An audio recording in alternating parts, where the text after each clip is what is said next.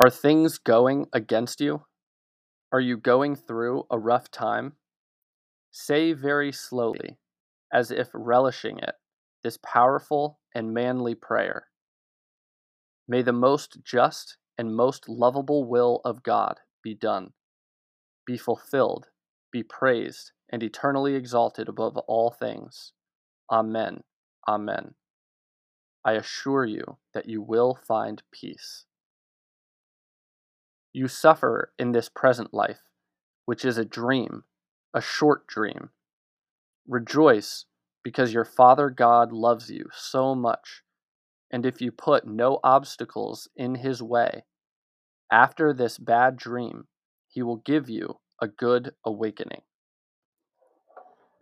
It hurt you not to have been thanked for that favor. Answer me these two questions. Are you so grateful towards Christ Jesus? Did you actually do that favor in the hope of being thanked for it on earth? I don't know why you're amazed.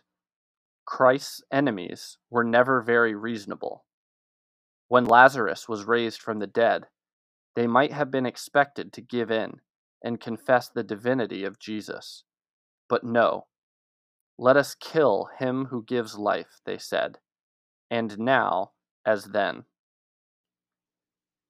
In the moments of struggle and opposition, when perhaps the good fill your way with obstacles, lift up your apostolic heart. Listen to Jesus as he speaks of the grain of mustard seed and of the leaven, and say to him, "Explain the parable to me." And you will feel the joy of contemplating the victory to come, the birds of the air lodging in the branches of your apostolate, now only in its beginnings, and the whole of the meal leavened. If you accept difficulties with a faint heart, you lose your joy and your peace, and you run the risk of not deriving spiritual profit from the trial. Outside events have placed you in voluntary confinement, worse perhaps because of its circumstances than the confinement of a prison. You have suffered an eclipse of your personality. On all sides, you feel yourself hemmed in. Selfishness, curiosity, misunderstanding, people talking behind your back. All right, so what? Have you forgotten your free will and that power of yours as a child? The absence of flowers and leaves, external action, does not exclude the growth and activity of the roots, interior life. Work.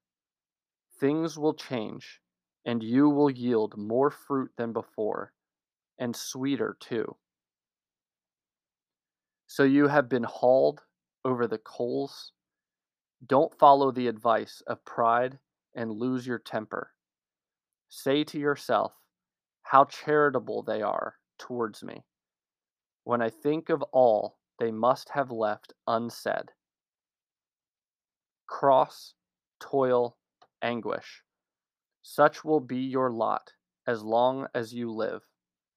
That was the way Christ went, and the disciple is not above his master. Agreed, there is a lot of pressure from outside, and that excuses you in part. But there is also complicity within.